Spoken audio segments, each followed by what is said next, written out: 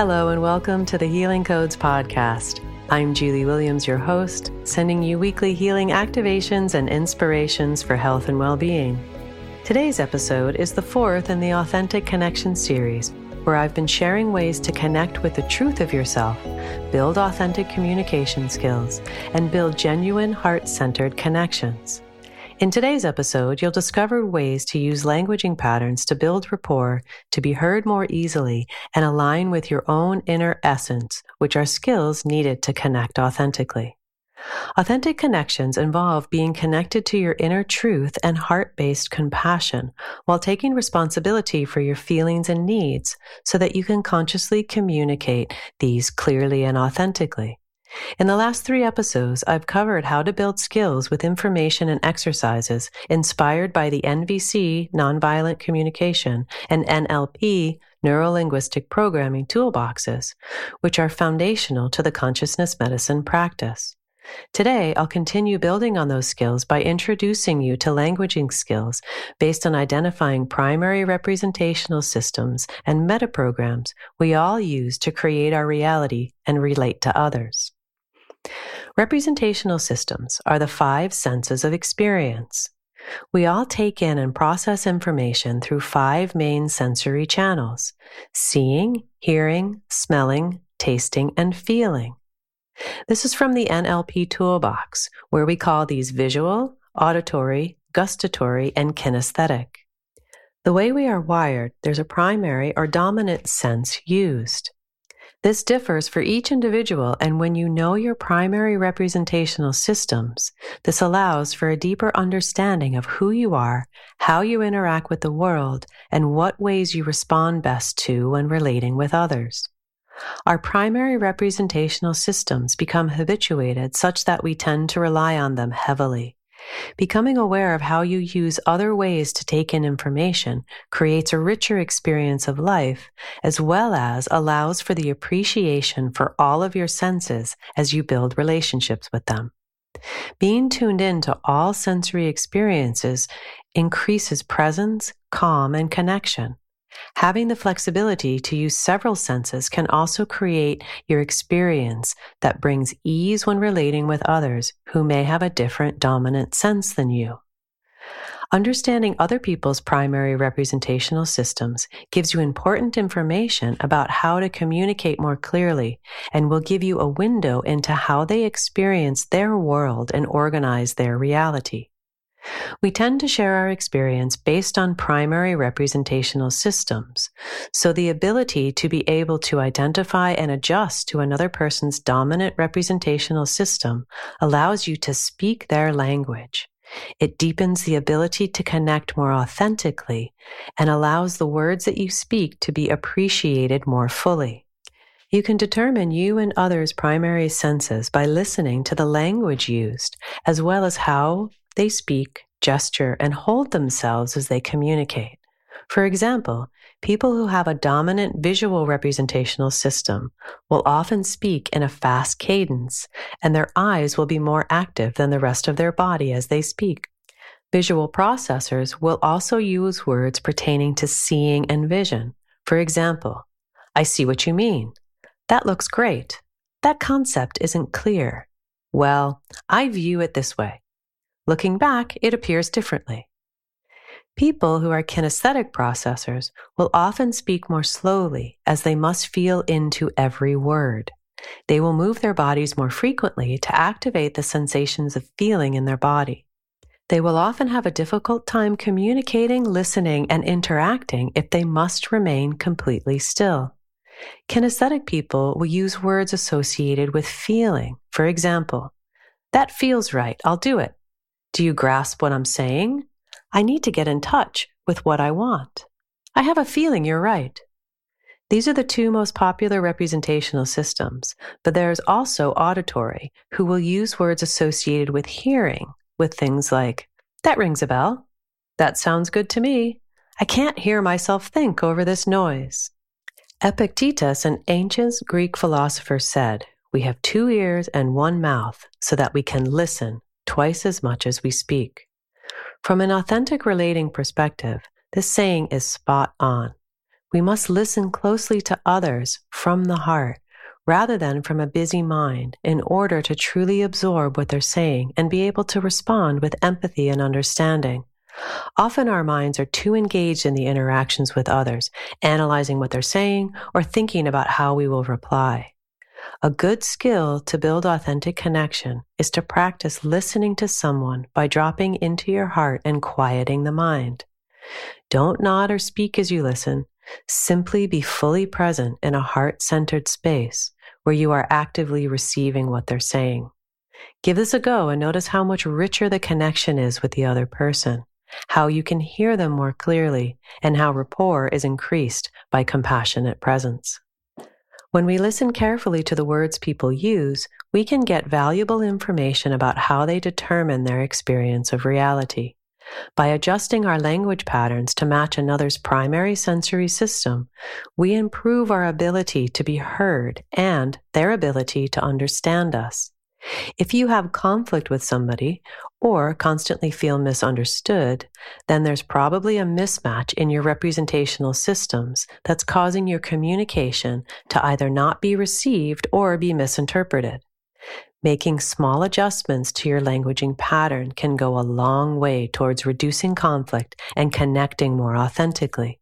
For example, a visual processor and a kinesthetic processor can tend to frustrate each other as the visual person can become impatient as the kinesthetic person speaks and processes information more slowly.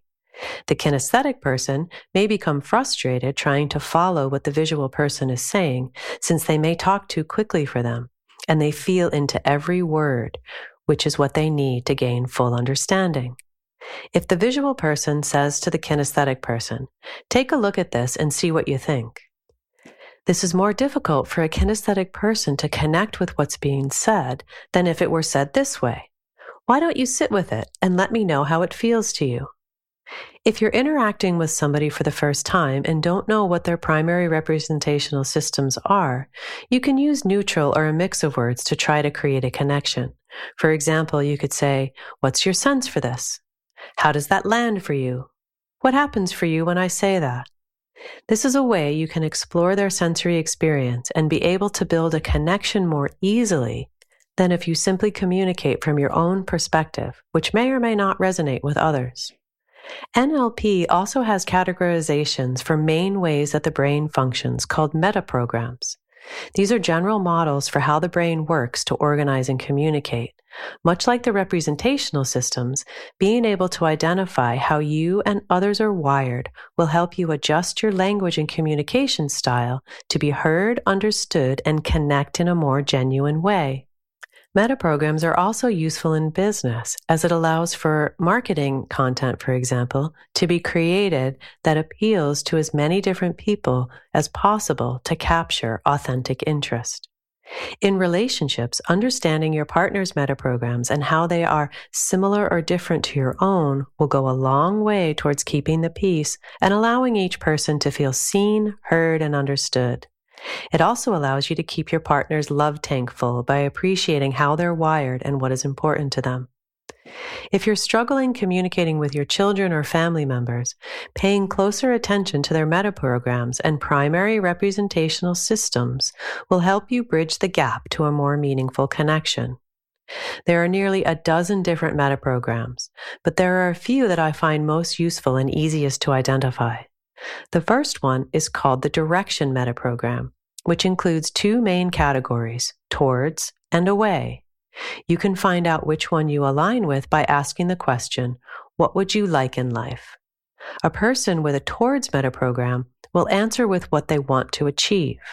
The person with an away from metaprogram will answer with what they don't want.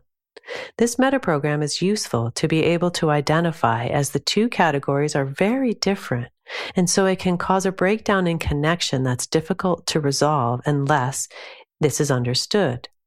The towards and away from people are literally speaking a different language. The towards person will say, what I want to create in life is an experience where I'm healthy, happy, and showered in abundance. The away from person will say, I want to stop feeling anxious by letting go of my fears so that I can stop being treated badly in relationships. While one seems positive and the other negative, try to release your judgment and see them as equals. Neither way is better than the other. It's simply how the brains are wired. You can imagine how disconnected an exchange between and a towards and away from person can be given that example. If you're a therapist or practitioner, it's important when unpacking the desired state of an away from thinker to make sure it's stated in positive action language. This can be done by asking, when you are free from the fear, what will you be feeling? Or, when you stop feeling anxious, what will be present for you? What will you be thinking, feeling, and expressing? This helps to shift the manifestation energies in the direction of universal co-creation that will make it easier to achieve. Appreciating an away from thinker's way of communication is important for maintaining a compassionate connection rather than feeling annoyed by thinking they're just simply being negative.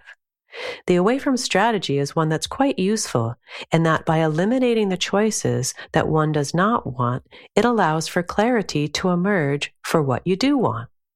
The towards thinker, on the other hand, who has all the options available to them, can sometimes feel frozen or overwhelmed with having so many options. From a business perspective, when you're creating marketing content, being able to speak to both categories will allow you to reach a broader audience. For example, using statements like, do you want to release what holds you back? Are you ready to start making positive changes in your life? Too often, I see marketing materials that are clearly skewed towards the author's metaprograms. When this happens, you'll instantly lose rapport with a subgroup of people who do not have the same internal programming.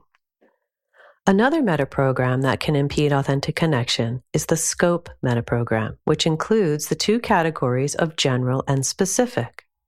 The general thinker will describe and absorb information better when it's in a summary or an overview.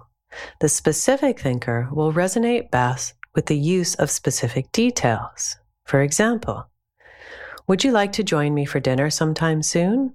Versus, would you like to meet me at Cafe Yum on Thursday afternoon? Knowing which way you think and how others think can help you to adjust your communication style to create greater resonance, comfort, and rapport, which are important factors to authentic relating. The last metaprogram I'll highlight is the reason metaprogram, which has two categories of options and procedural. You can determine which category is present by asking the question, how do you know when you've mastered a new skill? The options person will give a list of criteria, while the procedural person will give a step-by-step account. This metaprogram is so important when teaching, since the options person will close down at the thought of having to follow a procedure and would rather be given general guidelines to follow.